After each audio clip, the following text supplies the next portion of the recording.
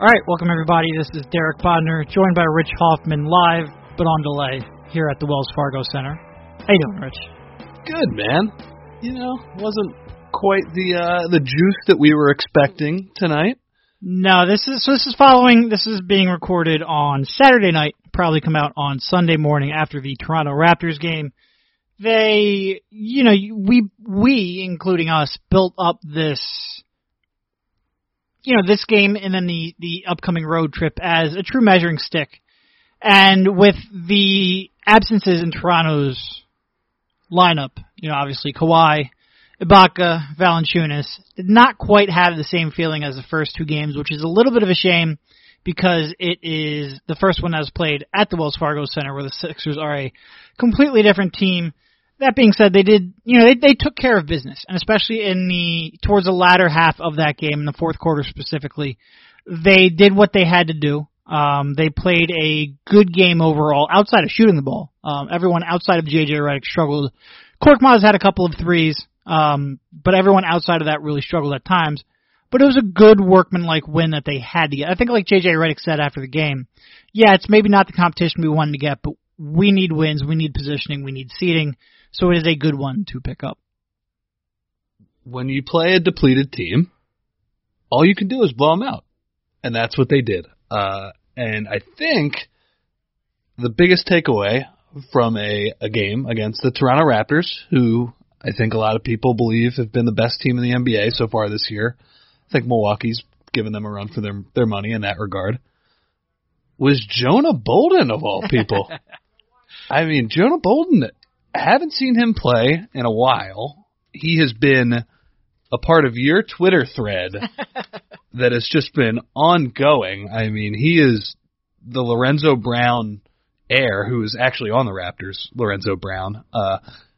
And, yeah, I mean, outside of a few spot minutes in Cleveland and San Antonio, he was injured for a few weeks. He has not been a part of the rotation since over a month ago, the game in Memphis when they were completely depleted. So since Jimmy Butler was acquired. And saying that he was part of the rotation saying that he was ever part of the rotation would be kind. I think he had 54 minutes coming into the season, had accumulated a grand total, or coming into the game, had accumulated 12 points, 12 rebounds, and 3 blocked shots in those 54 minutes. In 25 minutes tonight, he had 9 rebounds and 3 block shots, or 4 block shots, I mean. So he had himself a coming out party. I do want to move back 1 second when we talked about the Raptors and who they were missing. That is a team that has had a lot of success without Kawhi Leonard. They obviously had more than just Kawhi out in this game, but they have found ways to win. They do have incredible depth, and they do play well as a team. Smoked Golden State on a back-to-back. They did. So this is a good win for the Sixers, even if it wasn't maybe the game that you were hoping coming in. And in the fourth quarter, it was to see somebody else kind of have those, road back-to-back legs that the Sixers had in San Antonio, which we'll get to soon. But they, it was, like you said, the story of the night. And I don't think any of us really expect to be talking about this when we came here to the Farg, as you like to call it. Yes, I do. Jonah Bolden. I said that wrong, too, by the way. He was in the rotation for 2 games. Right. One of which they had like 8 guys in Memphis. So he has not been in the rotation at all this season. Yeah. Sorry for interrupting. Go back. So he came out, Mike Muscala, Wilson Chandler out. Mike Muscala picked up 2 quick fouls. Originally, Brett Brown goes to T.J. McConnell to replace Muscala. And then, Bolden checks in, and immediately, blink of an eye, I think you said he had like 2 block shots, an offensive rebound, an assist, and a 5-foot air ball. So it was a little bit of the entire Jonah Bolden experience. But on the whole, tonight was a very good night for him. He showed you that kind of defensive versatility, that kind of shot blocking around the rim. Brett Brown after the game talked about his quick second jump. He showed you that he can move his feet a little bit on the perimeter, which is something the Sixers really don't have in any of their bigs, or at least the bigs who will go out there and show out on the perimeter like that. Obviously, Amir Johnson and Mike Muscala can't do it. Joel Embiid can do it, but they try to limit how frequently he does do it. Jonah, you can throw out there, and he's going to go out there, move his feet. Maybe you can play a little more aggressive on some of those pick and rolls. Maybe you could ask him to be a little bit more of a disruptor. He's probably going to end up being out of position at times anyway, but you live with that if he's going to give you the kind of energy he did tonight. love the way he moved his feet tonight. And for a team that early in the week, all we talked about is, oh man, they can't guard anybody on the perimeter. That was a breath of fresh air. The fact that he was playing at Vegas in the D-League Showcase a few days ago, I know he's a pro and he has to stay ready, and that's just part of NBA life when you're a young player on a good team often. That's still crazy to me that you can just be playing in the D-League, and I don't know what his stats are, but I'm sure he shot the ball a billion times in those games, and come into a role and play for a team that is trying to win the Eastern Conference is, it was impressive. And I think it was certainly the best game he has played thus far this year. And Brett Brown, after the game, said that he thinks Bolden, the plan before tonight was that he was going to play a lot more on the West Coast road trip. And, I don't want to get too far ahead of ourselves. If we go from game to game, I'm sure Jonah, he might have a few more of those air balls and maybe not the defensive impact he had tonight. But I think we've, on this podcast, made light of how Wilson Chandler on a lot of nights is like the 3 and no 3 and no D guy. If you can bring in some young legs like Bolden and get a little better production, I don't want to say Wilson Chandler's job's in jeopardy, but no. It's nice to have another option that you can throw in the game, maybe on a night when he doesn't have it. It is, and I think it's key, like you said, not to go game to game with Jonah Bolden, because he's going to have some nights where I think you're going to look at him and it's you're going to see the physical tools, but he's not going to be in position. He's going to make a lot of mistakes. The offensive game is going to be a struggle at times. But it is nice where if he comes out and he's giving you that energy from the jump, if he's in position to make some of those plays with his athleticism, that you can then keep him on the court. A lot of times you'll see people reference like, when, Korkmaz plays more than 20 minutes, he shoots 45% from 3. And they use that and they say, well, then you should play Korkmaz more minutes. And no, it's usually that Korkmaz is playing well, so he continues to stay on the court. You're going to see a lot of that with Jonah Bolden, I think, where if he comes out and his first few minutes are positive, then you could see probably not many games where he gets 25 minutes because Wilson Chandler is going to come back. Mike Muscala is not going to get in that early foul trouble. I wouldn't expect to see this all that often, but you could see 15 minutes from Jonah Bolden, and maybe he'll change something with his athleticism, which, like we said, you really don't have outside of Embiid from that 5 spot. And I thought it was really interesting, by the way, that he came in before Amir Johnson. And look, Amir Johnson has not looked great this year, and I'm only saying that because he might name search himself, through a podcast. I don't even know how you do that, but he'll find a way. He has not looked great this year, and we were pro Amir Johnson last year. Like he gave you something defensively, even with his offensive limitations. That step, the clear step that he's lost defensively, has been tough on his game. And for Brett to have gone to Jonah, like we said, did Jonah get forced into some early minutes that you wouldn't have expected because of Muscala's foul trouble? Yes, but he did still go to him before Amir Johnson. Yeah, Amir. The only positive thing I can really say about his game so far this year is that he has taken the Steph Curry role of firing threes from inside the tunnel that leads to the locker room before the game, and he almost kills people sometimes. They are so far off. He does not quite have the touch of Steph. Speaking of Korkmaz, by the way, I know our friend Mike always brings up how that pump fake gets him off his couch sometimes. That pump fake is sweet, though, man. It is. He gets people to jump very consistently. And I do think part of it, he has such a... I called it a short release, but really what I meant was that the downward portion of it. Like, he has such a little dip, and it's so quick when he's into that shooting motion that I think you don't have much time to figure out whether or not he's going to shoot or whether or not he's a pump fake. And I think he gets a lot of people off guard. He used that a couple times tonight where a pump fake, just a dribble to the left, pull up open 3.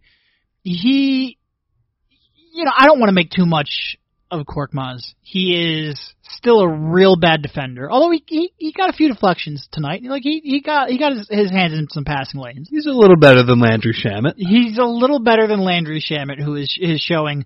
When we had a lot of reservations about him at the draft, and look, he's performed much better than we would have expected. We're happy with Landry. A clear NBA player. We're not putting an X through his photo. But he does have his defensive limitations, and I think we're seeing a lot of that. Now, he weighed in at 189 pounds at 6'5" on the at the combine last year, and you're seeing a lot of that on the perimeter fighting through screens right now. Korkmaz is a little bigger body. Like we said, got his hands on a few passing lanes. He's going to have his off nights, though. And similar to what we were talking about with Bolden, Shamet was down tonight, so he didn't get as many minutes. Korkmaz was playing well. He got 16 points off the bench.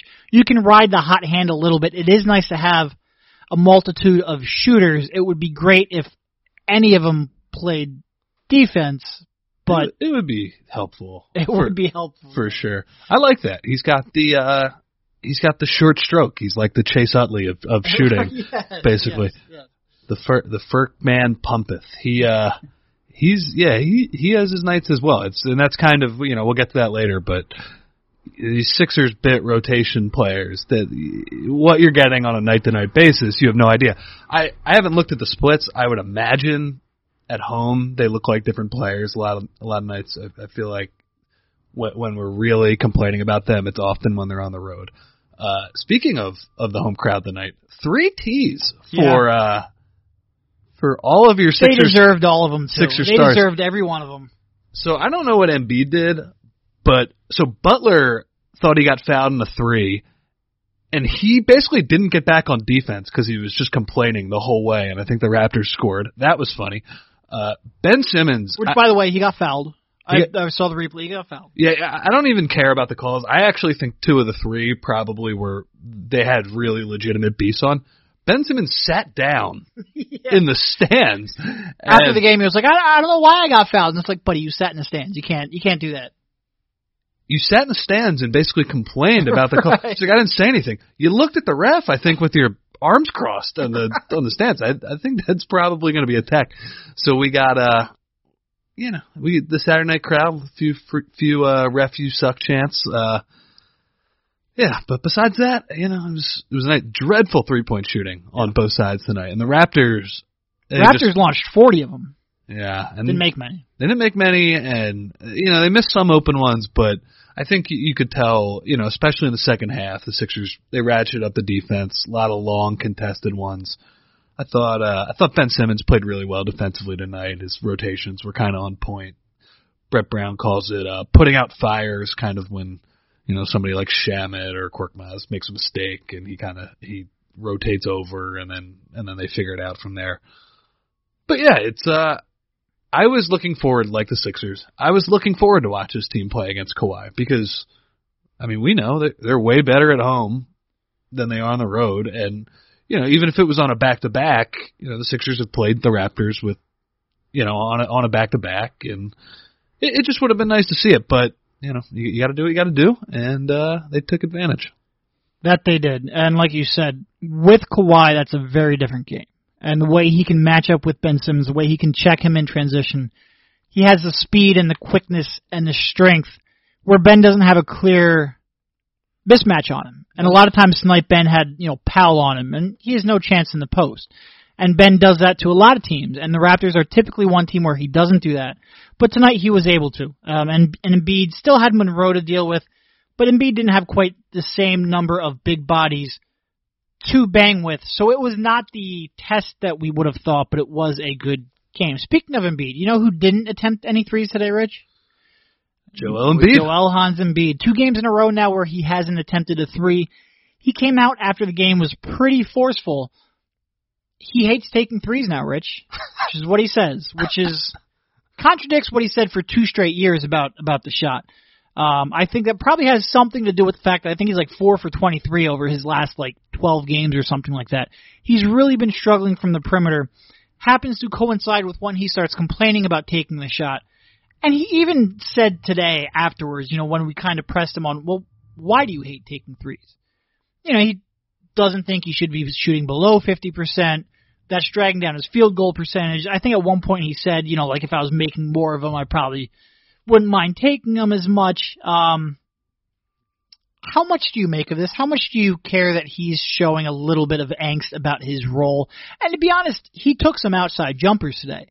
It's just he'd pump fake, dribble in, take a 17 to 18 footer instead of that 24 footer. I think we joked about it.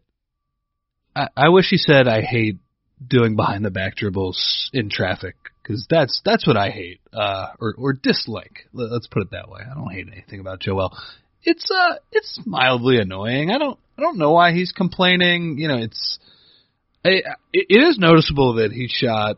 He hasn't been shooting threes recently, and I do think part of that was matchups tonight. After Monroe hit the bench, it was Siakam on him, and he just can't handle Joel in the post. And, the Sixers were getting good looks out of him getting doubled. I hope he realizes, though, that threes are not just, he talks about it all the time as, well, they put me out here because I need to space the floor. And that's true. I get that. I get that it's a little bit frustrating that Ben can't shoot, although he did make a He did make a turnaround, yep. He made what, like a 10-footer? And I said to you, is that the farthest shot he's made all year? I get that could be a little bit frustrating, that you feel like you should be on the block at all times.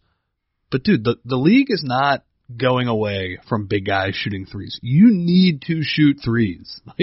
That is going to be the best thing for your development.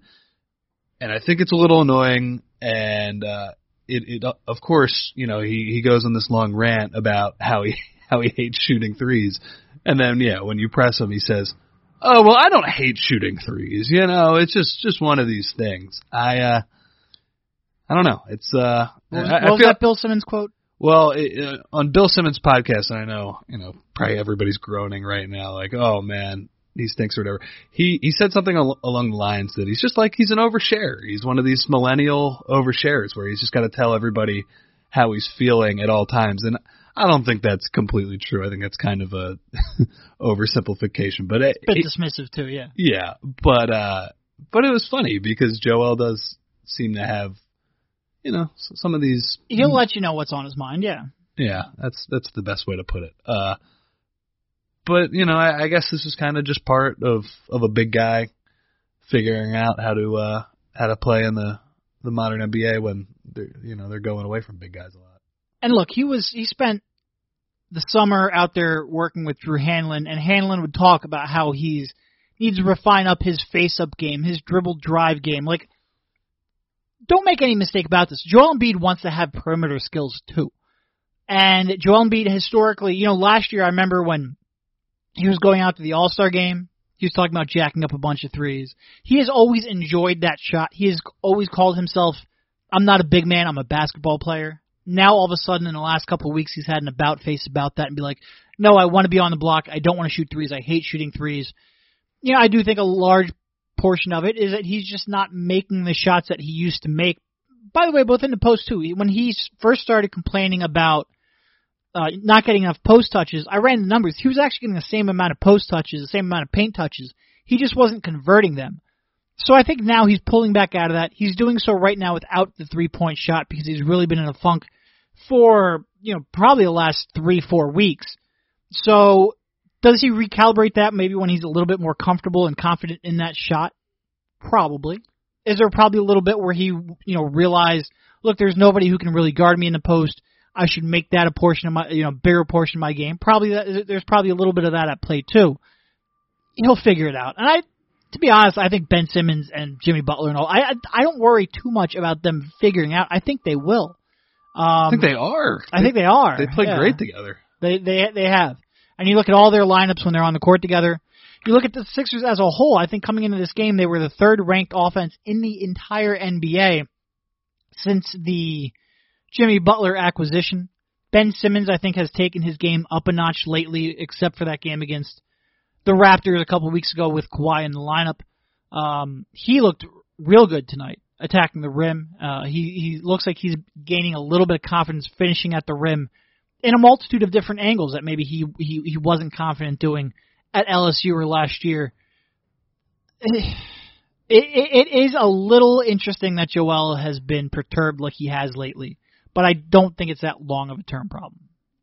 Yeah, what is annoying to me more than anything is that for a smart guy and somebody who clearly knows, usually why his team plays well, which is, of course, Joel is a major reason of why his team plays well and when they're screwing up, he's saying stuff that isn't backed up by any numbers. And, focusing on the offense, and I need more post touches. The offense isn't the problem, man. Right. It's defense. Right. You guys are playing good offense. Your post touches are the exact same. That is what is a little annoying. The numbers, I know there's the 5-man unit and people go nuts about that, but the one that matters to me more, the 4-man, 4-man with Redick and those 3 guys, 222 minutes, 114 offensive rating, 97 defensive rating. That will do. That will do, yes. That'll do.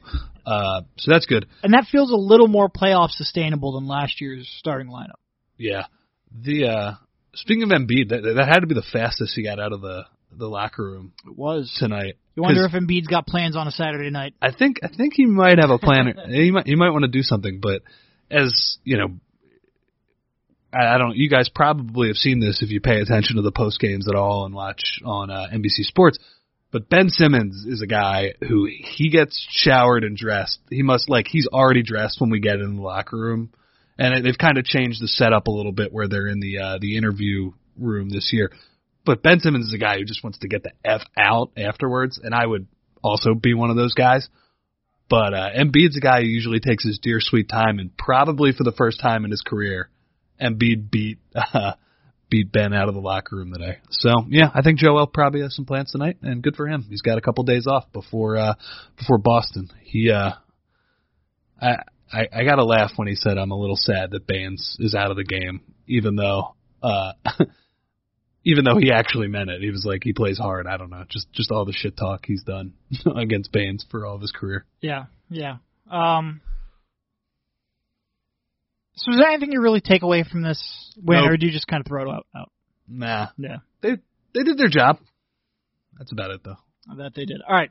We will move on to talking a little bit more about previous action and also about Elton Brand, who gave a talk here, an unexpected talk today before the game. But before that, a real quick word from Harry's. As guys, we can be difficult to shop for, but Harry's is a perfect gift. It's a product that, quite honestly, is easy for me to endorse because I do legitimately use Harry's every day, and I have for almost 2 years now. And if you go to the store and you pick up a pack of razor blades, quite frankly, you can run into some sticker shock. And you might believe that in order to get quality blades, you have to pay an obscene amount of money. That's not the case. At Harry's, you can get high-quality, German-engineered blades for as little as $2 each, making it easy on your wallet to replenish when the time comes, but without sacrificing any quality. I'm not kidding when I say this, but I order these, and to be clear, I actually do buy these for myself and with my own money, but I order these 16 blades at a time. I use them that frequently. I've been using them nonstop for 2 years straight. Get someone the gift of Harry's, and you'll give them not only a practical gift that they'll actually use, but you'll also end up saving them money on replacement blades down the line. It's a gift that keeps on giving. And I'm not the only one telling you this. Harry's has a 4.5 out of 5-star rating on Trustpilot. You can even personalize it to make it feel special, selecting a color that's right for him, and now with the limited edition holiday handles, Harry's even has the option to get it personally engraved. As a special offer for fans of this show, we've partnered with Harry's to give you $5 off of any shave set, including their limited edition holiday sets when you go to harrys.com/SixersBeat. This offer is for both new and returning customers and is only available for the holidays. Each Harry's shaving set comes with an ergonomic weighted handle with an option to engrave, German-engineered 5-blade cartridges that provide a close, comfortable shave, foaming shave gel for a rich lather, the travel cover to protect your blades, and a handsome holiday gift box. Or if you want something for yourself, you can redeem a Harry's trial offer to experience the quality of shave before committing. Shipping cutoff ends this week, so act now. Go to harrys.com/SixersBeat right now to get $5 off of any shave set while supplies last. That's harrys.com/SixersBeat. All right, so Elton Brand, before the game, spoke for, maybe 15 minutes. Nothing really earth-shattering. I think probably the biggest takeaway is going to be about Markelle Fultz and Zaire Smith. Markelle, I guess the rundown is he is over at in LA doing the physical therapy that they announced. They said that he is not currently doing basketball drills. It's focused on physical therapy. And I guess the biggest takeaway is probably going to be when pressed, do you think he's going to, or is he going to play again, I think was a question. And Elton said he couldn't answer that. He didn't know. But he would have more information in the coming weeks. What, if anything, do we take out of this? I think it's something that, we've talked about a lot. It's just that the Sixers are so uncertain on how to handle this, and not in a way where I'm criticizing them. Yeah, they just don't know. But they just don't know. Yeah. And it's clear, and they're, Elton, ever since Markelle was pulled out of play by his attorney or agent or both or whatever, or Raymond Brothers, I think the main takeaway from what Elton has said is that we're going to support him, but we don't know. We don't know how it's going to be handled. And, tonight, when Elton was pressed about it, it was easy to notice the difference between what's going on with Markelle, what's going on with Zaire, and what's going on with Zaire. Zaire, who, we asked about him, and I think Elton said that he's just doing shooting, not a lot of running. Shooting, weightlifting, PT, that kind of stuff. Not a lot of running. Not a lot of running yet. Zaire, who, I don't know if anybody saw Texas Tech tweeted out the picture a few days ago, and I think we knew, we were told that he had lost a ton of weight, but you could really see it. Yeah. And it's one thing to be told he lost 20, 25 pounds, but seeing it, he's lost some weight. Yeah. We're visual learners here. Right. And that poor kid's last 4 months have been hell. Yeah. So hopefully he comes back. But, again, Elton doesn't know about Markelle, but when he says Zaire, who, seemingly not, running yet, looks like he lost a lot of weight, he said he's coming back this year. He's going to play. I don't know, and I think that's kind of the biggest thing to take from this is that the Sixers don't know exactly what they're going to get from Markelle. Although I did find it a little bit funny. As far as the Sixers GM availability, that was probably the least controversial one ever, just because Markelle is kind of out of sight, out of mind at this point. And it's also within that window where they said, or not they said, because officially the team said out indefinitely, then it was leaked that 3 to 6 weeks. But it was within that window where, we're like 2.5 weeks out. Everything right now is quote unquote going according to plan. Like nothing unexpected has happened yet. In terms of Elton answering the "do you expect me back this year" comment this season, don't want anyone to think I'm talking about the next 9 days. I'm talking about this season, the 2018-19 season. There's part of me that just doesn't know entirely how to read Elton. Like, if he says, I don't know, is that just like he doesn't want to commit? Is that a real doubt on his part? But I think, like you said, I think the biggest thing is they just don't know. And not only because they aren't running the ship, but it's like we said a couple podcasts back. Like, first of all, whoever leaked that the expectation is 3 to 6 weeks, that was a real tough position to put this kid in. Because if that doesn't happen, and like we said, even if you take the most optimistic viewing of the situation at face value, which is that it's the thoracic outlet syndrome, get that resolved, he's back. The most optimistic way to look at it, he's still been shooting the basketball wrong for 1.5 years and has a confidence issues that came from that. And to think that that's going to be resolved in 3 weeks or even 6 weeks, that's putting a lot of pressure on a kid to really relearn how to shoot, like we said, after not shooting correctly for 1.5 years. So, and then jump right back into the stretch run right, of an NBA team season. trying to make an NBA Finals run. Yeah. And then you have his agent saying, "Oh, well, it's only ever been physical. He's going to come back and be the player that he was." And it's like, can we stop putting too much pressure on a kid that I don't know if any of us really have a full grasp of what he's going through? Like, why? And I think to the Sixers' credit, they're trying to not do that. They are. Certainly with the comments here, they are. Like I said, I don't know why the 3 to 6 week thing came out. Yeah. Like, what they said in the press release, we don't know. That was the right way to go about it, I think. The organization would have gotten some heat for it.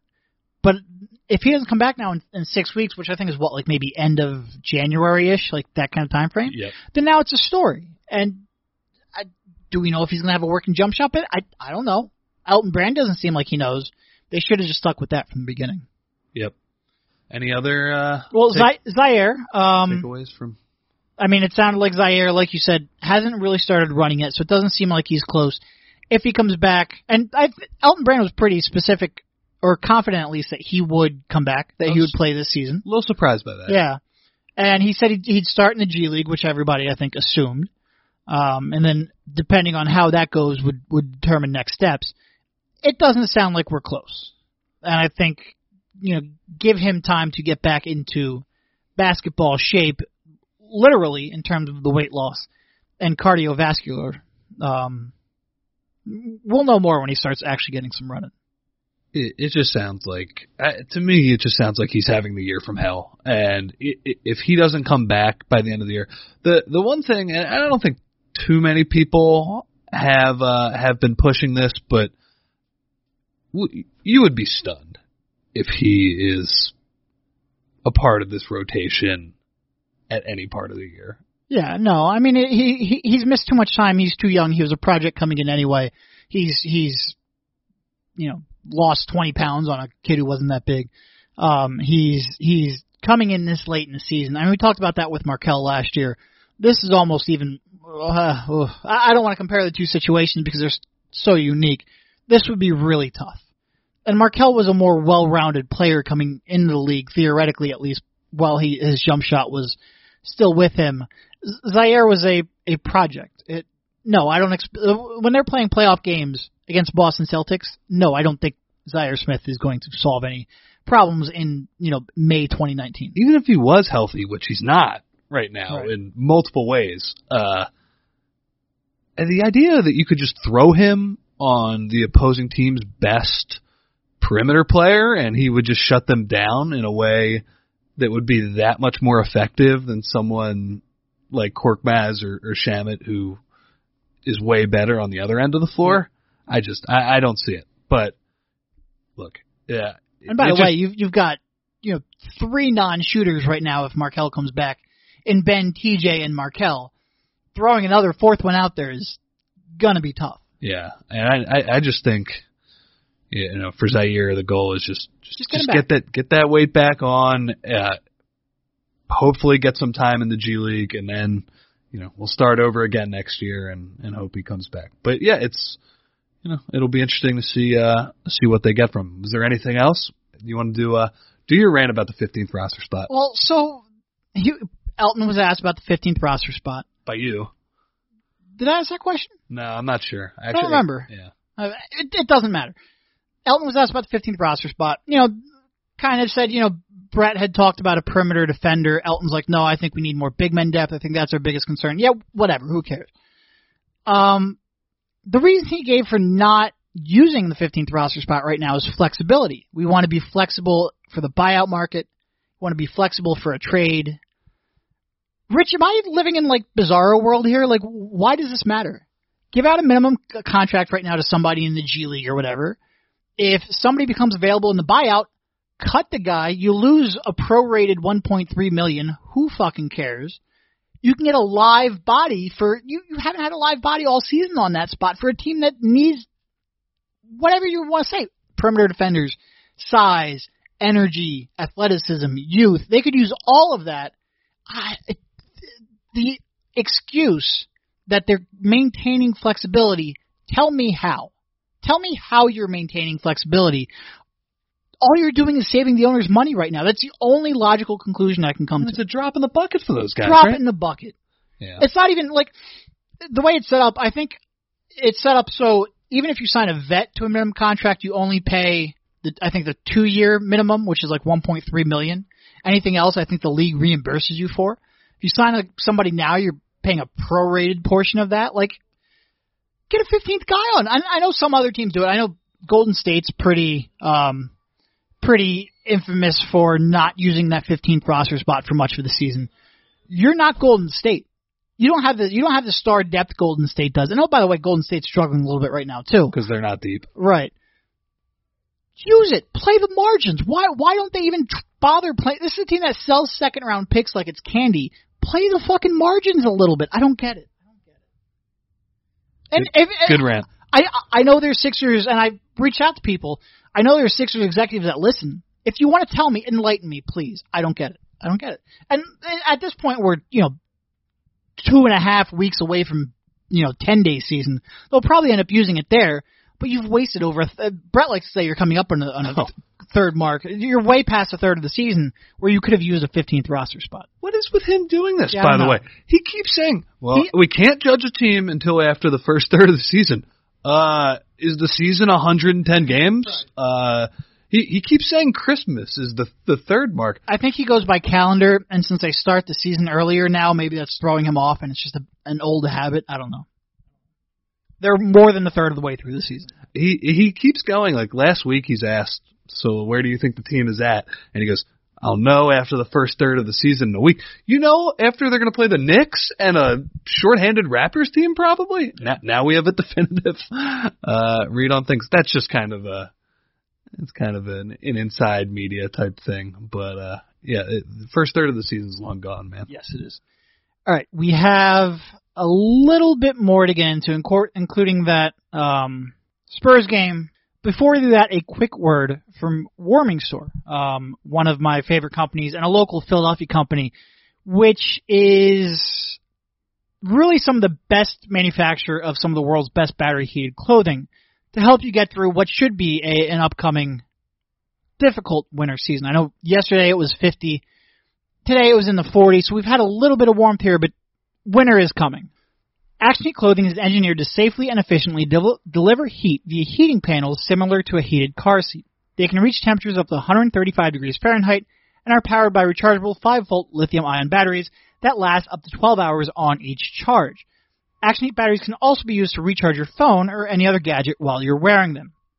These are great last-minute gifts for any friend or family on your holiday gift list, for anyone who works outdoors, for skiers or snowboarders, for anybody that loves going outdoors but hates being cold, or for the sports reporter in your life who has to walk out of this wind tunnel after the game, which is always the worst. It's wind tunnel season. It is wind tunnel season. Action Heat clothing provides toasty warmth and comfort for your whole body, starting at just $39.95. Heated products include heated jackets, socks, gloves, hats, and even undergarments like heated base layer shirts and long johns, and are available in men's and women's sizes with great new styles and models just released for this winter season.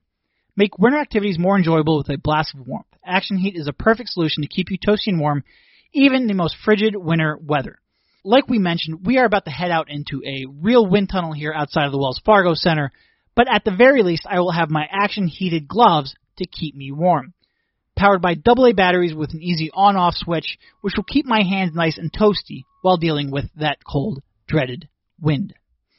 Join in on the fun. We've got a special offer for our listeners. Save 20% off your entire order. Just go to actionheat.com/Sixers to check out everything Action Heat has to offer. That's actionheat.com/Sixers, or use the coupon code Sixers at checkout to save 20%.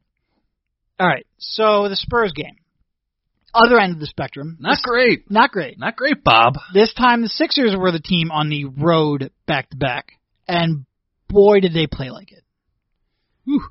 I mean, my lasting memory. By the way, one thing about the Spurs. First of all, they're not a good defensive team. And so when the Sixers look real, a lot of people came out and were like, "Oh, well, the Sixers can't execute against a good defensive team." That is not a good defensive team. It's a bad defensive team. They might be a team that may execute their scheme well, or at least know where they need to be, but they do not have the personnel to be a good defensive team. And I think they're somewhere right around like 20th, I want to say. What they have been lately is a really, really good offensive team. And what I think I saw, I think it was Ben Falk actually who tweeted this. Over the last 11 games heading into the night, they had the best net rating in the league, and I think they had the best offense by a considerable margin. So it's not just the Sixers that they've been taking apart, but they've been playing really good offensive basketball. And oh, by the way, the Sixers looked like a tired team on the tail end of a road back-to-back in that game. Yeah, and that was the perimeter defense. The Spurs are a team that takes great care of the ball. They don't always take the greatest shots in the world, a lot of mid-rangers, but they have somebody in DeRozan who, has had big games against them in the past, who can attack some of their weaker defenders.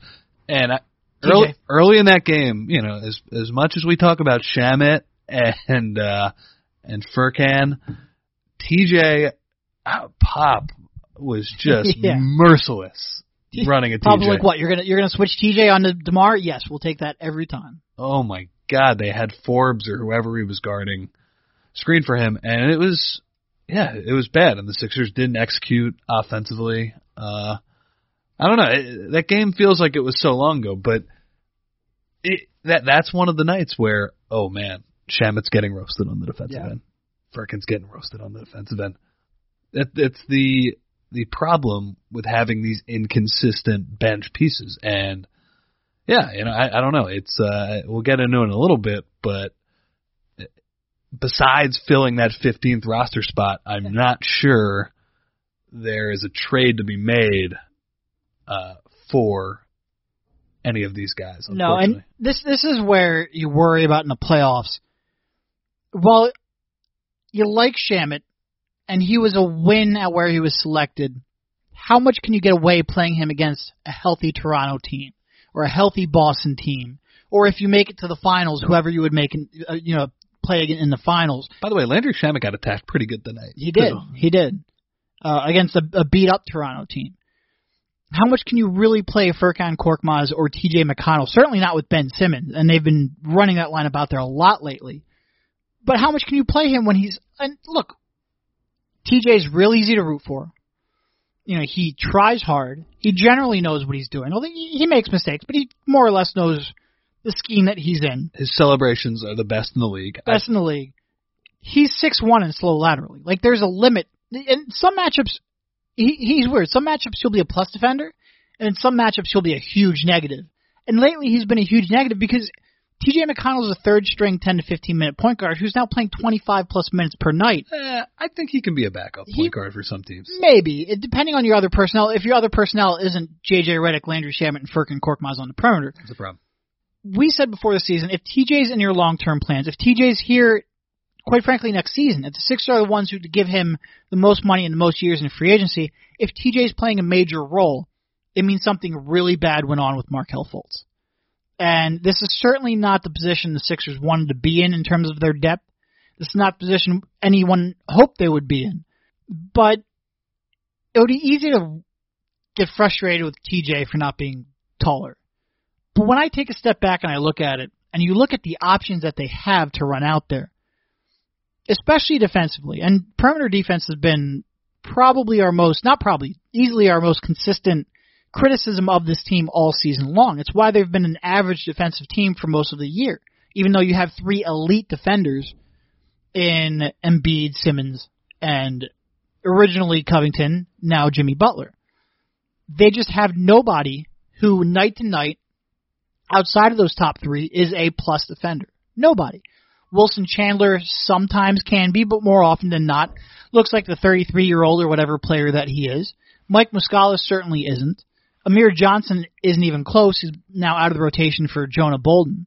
TJ McConnell, a fourth of the games is a plus defender, and then the rest of them is not. They have a serious talent deficit on the perimeter, especially defensively. And we were talking about this the other day, before which game was it? The Knicks game, I think. Since Brian Colangelo took over, so you're talking spring 2016, how many moves that did they make where you would say that did better than expected? It might only be Landry Shamet. Yeah, that might be the only one. Maybe Jonah Bolden, but we're not there yet. No. Maybe Zaire, maybe... I mean, even, J.J. Redick, I think, has been a great fit, but...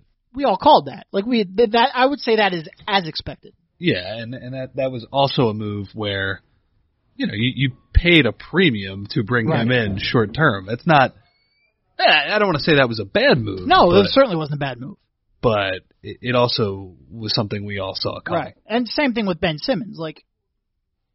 everyone could You got it right. That was important, but I think everybody would have picked Ben Simmons. I think the way I've always described that is that's getting points for putting your name on the SAT. You had to get that one right. If you didn't do that, then why even bother?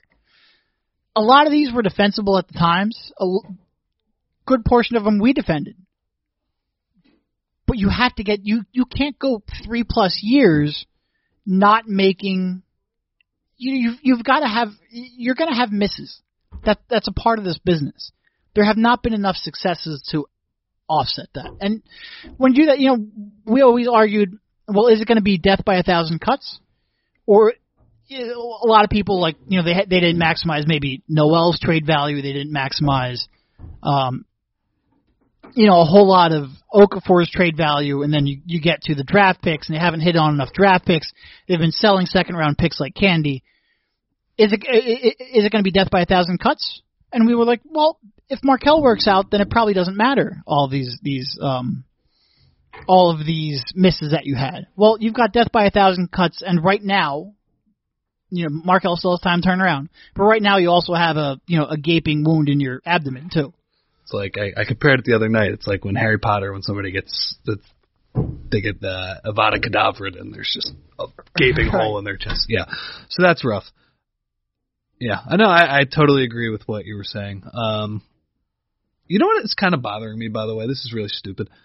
The fact that Mike Muscala, the whole crowd chants "Moose" every time he shoots a three, and he's a 35% three-point shooter. Right. It's not that good, but I guess Philly fans just love it. I mean, it's like the Deuce Staley thing. They just love. Yeah, it's the sound of the name. Yeah. Yeah, and I mean, it's a 7-footer launching a three with no conscience. It's a combination of things. He stunk tonight, by the way.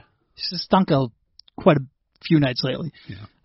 Another one of those ones where defensible move at the time hasn't worked out. Some of these have got to start working out. Okay, a few more things to finish up before we head out. But before that, a quick word from Robinhood, an investing app that lets you buy and sell stocks, cryptocurrencies, and ETFs, and all commission-free. Robinhood strives to make financial services available for everyone in a non-intimidating way for stock market newcomers to invest for the first time and with true confidence, and with a simple, intuitive, and clear design with data presented in an easy-to-digest way. With Robinhood, you learn by doing, as they let you discover new stocks and track favorite companies with your own personalized newsfeed, and you receive custom notifications for price movements so you never miss the right moment to invest. Trading platforms require a lot of information to be available for your decision, and if not done properly, that information can be overwhelming. Having used a number of these different apps before, I can truthfully say that this is where Robinhood left the strongest impression, as they present the information clearly and with everything you need at the touch of a button, but without overwhelming you in the process. Robinhood is giving listeners a free stock like Apple, Ford, or Sprint to help you build your portfolio. Sign up at Sixers.Robinhood.com. Once again, that's Sixers.Robinhood.com. All right, so as we referenced, and apologies for some of that noise previously, they are cleaning up the room that we're recording a podcast in. We thought we found a safe, quiet spot. Nowhere to hide in this building. It turns out they've got to do a lot of post-game Ice-capades coming up. Yeah. All right, so since the Jimmy Butler acquisition, they've been a top 3 offense, at least coming into tonight's game against the Raptors. I mean, they put up, 126 tonight, so that might even improve. Yeah, they're still third. How much of that do you buy? Maybe not top 3. I'd need to see what they're shooting from 3 in that time and kind of, dig into some of those numbers that could explain it. And, it feels like they haven't played the toughest schedule in the world. We'll see how they do on this West Coast trip. But, yes, I think this is a good offense. Joel Embiid and Jimmy Butler. Do you think that Jimmy Butler gets too many questions asked about why he's not aggressive enough? Every press conference he gets asked why he's not aggressive enough. Trust me, that is not something you're going to have to worry about with Jimmy Butler for too long. If he's not being aggressive, you say, okay, that he's really trying to fit in. He's really trying to be a good teammate. When he needs to turn it on, he will turn it on. Yeah. And by the way, he's still scoring a lot of points. Not tonight. I think he only had 12 tonight, but the Sixers' other big 3 had 20 each. Yeah, and I mean, Redick, Simmons, and Embiid probably combined for 75 points. They're asking, he gets asked that all the time. It's crazy. Per minute, his shot attempts are up a little bit.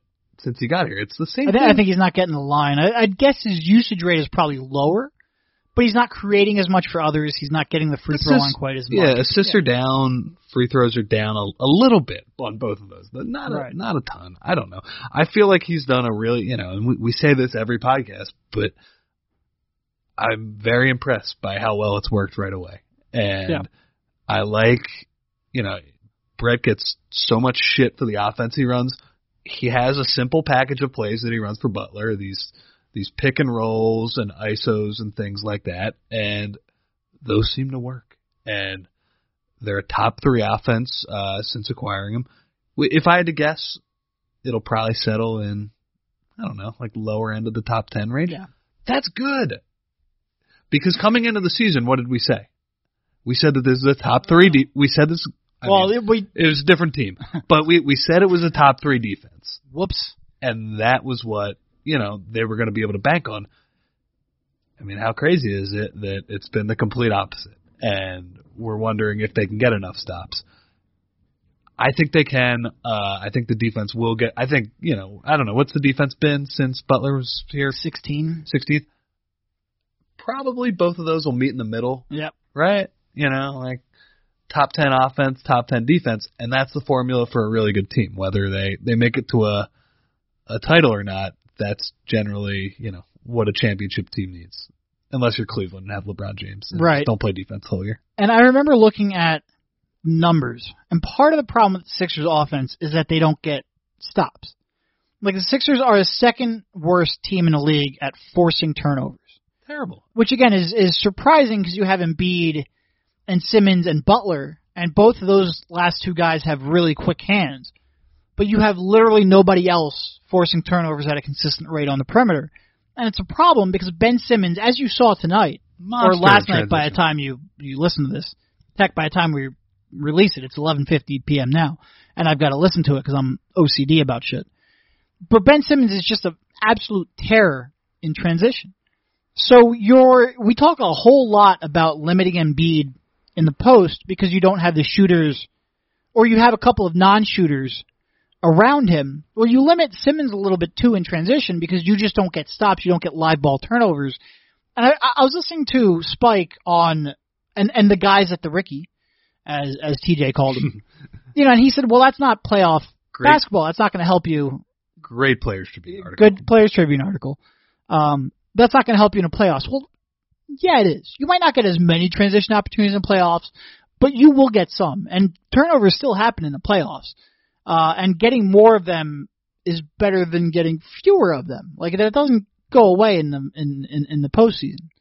So it would be helpful if they could get a few more of those opportunities, get some easy points. They don't get as many as they should. They're pretty good off of rebounds still pushing.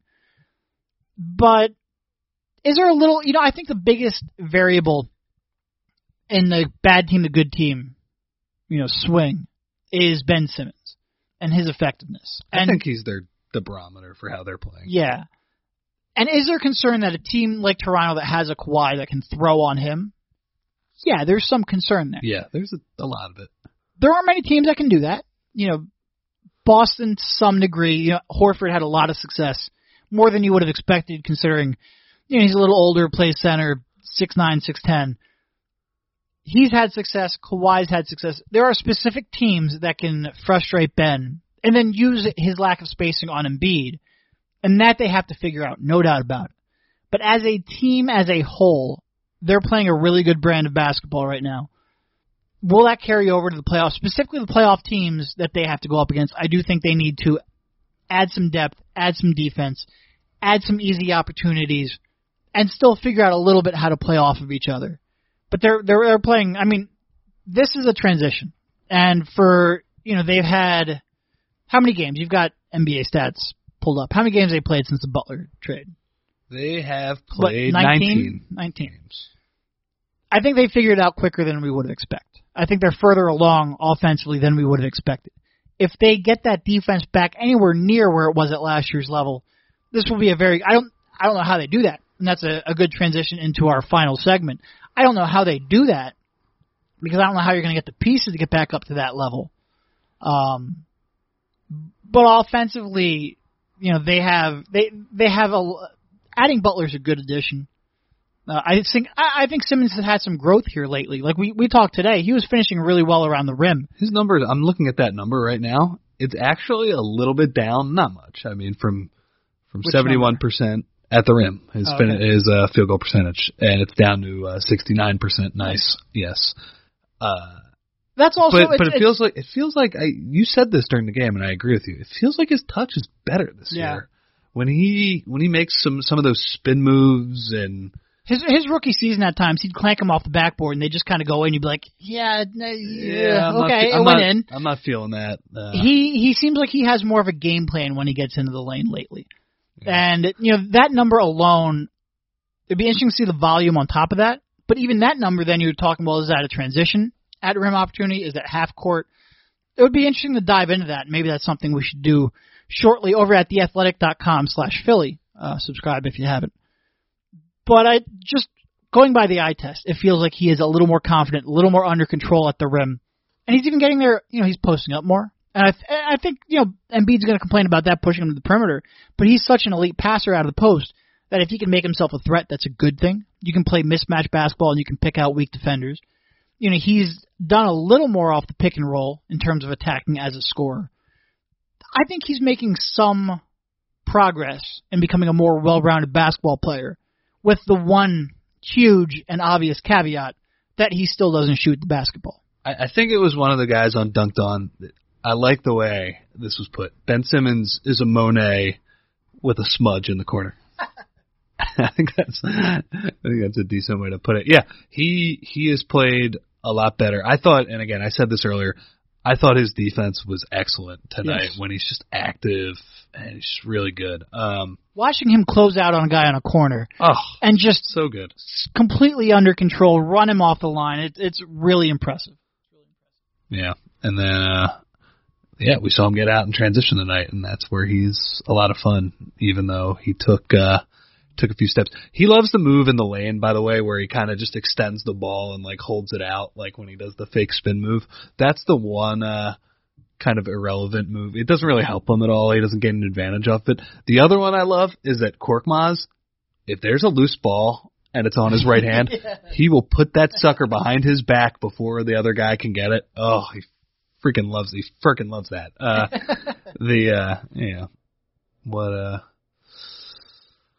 What else we got here? I think at an hour into the podcast, I think that's, quite frankly, I'm looking at it at 11:56. I've got an hour drive home. I'm probably just about ready to head on out of here. Quick thing, I guess I wrote about this earlier this week on The Athletic. I don't think they're going to be able to trade for anybody that of consequence, just because I don't think they have the salaries to match up for it. The next time the Sixers have a bad game where they're getting attacked on the perimeter and the sky is falling, I think we try not to get too high after a win, too low after a loss. I don't think they're going to be able to plug those holes in the trade market because they traded Jared Bayless's contract away. Yeah, and it depends what they do with Markelle. Like, Markelle is both a young player and a contract. You start getting into we also don't think they're trading Markelle. Yeah, well, I mean, we'll see. I don't know. I think he's going to have to come back and play basketball. That's for sure. I have no ability whatsoever to predict the Markelle. When the GM is saying, I don't know, for him to play basketball at a level that would solicit like a first-round pick or something coming back in a trade, which is probably all the Sixers, they would need something good to trade him. I don't see that happening. You still have, in terms of tradable assets, you've obviously got that 2021 Miami pick, which is a prize of what the Sixers have that's not a current player. A lot of seconds, too. That Chicago second this year is a borderline first. It's also one I think they should probably keep. Ideally, but right? the interesting would be like Justin Holiday. Would you give Chicago back their second for Justin Holiday? I don't know. Does he play enough defense for that, though? I don't know. It would be good to get a guy with length that can shoot a little bit.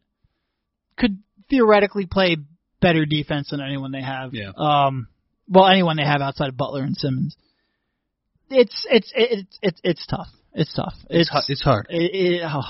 Like you said the last time, R.I.P. I was talking about this with Kyle like the other day. In the future, we talk about all these depth issues this team has. Those second round picks are about to become important again. Yeah. They were cheap young talent for sure. They were really important at the beginning of the process when Hinkie would take 4 guys, he'd stash 2 of them, and the other 2 would play 35 minutes a game, and maybe he'd trade them, after the year.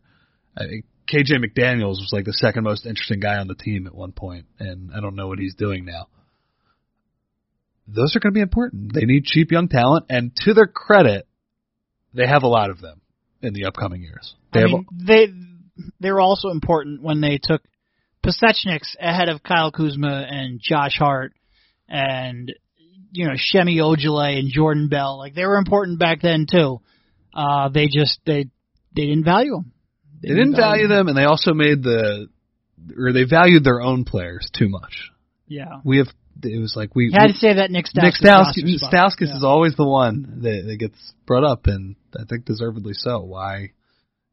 Just think if you would have just that summer just cut Okafor, cut Stauskas, you could have not only used those 2 roster spots on second round picks or a late first round pick that is actually going to play in the NBA, and this was pointed out on Twitter, but congratulations to Pasechniks on being the only person in the top 48 of that draft who hasn't appeared in the NBA yet. But you could have used those 2 roster spots on an NBA player. Top 48? Top 48. Yeah. And also, you wouldn't have given up a second-round pick to trade for, offensive rebounding guy. Who am I blanking on? Trevor Booker. Trevor Booker, who's now playing in China, I believe it is. Farting in China. He's a pretty bad farter, apparently. Yeah, I don't know. Anyway, that was... That's it. Podcast is over. Thank you for jumping on, Rich, and we will talk to you soon. See you, man.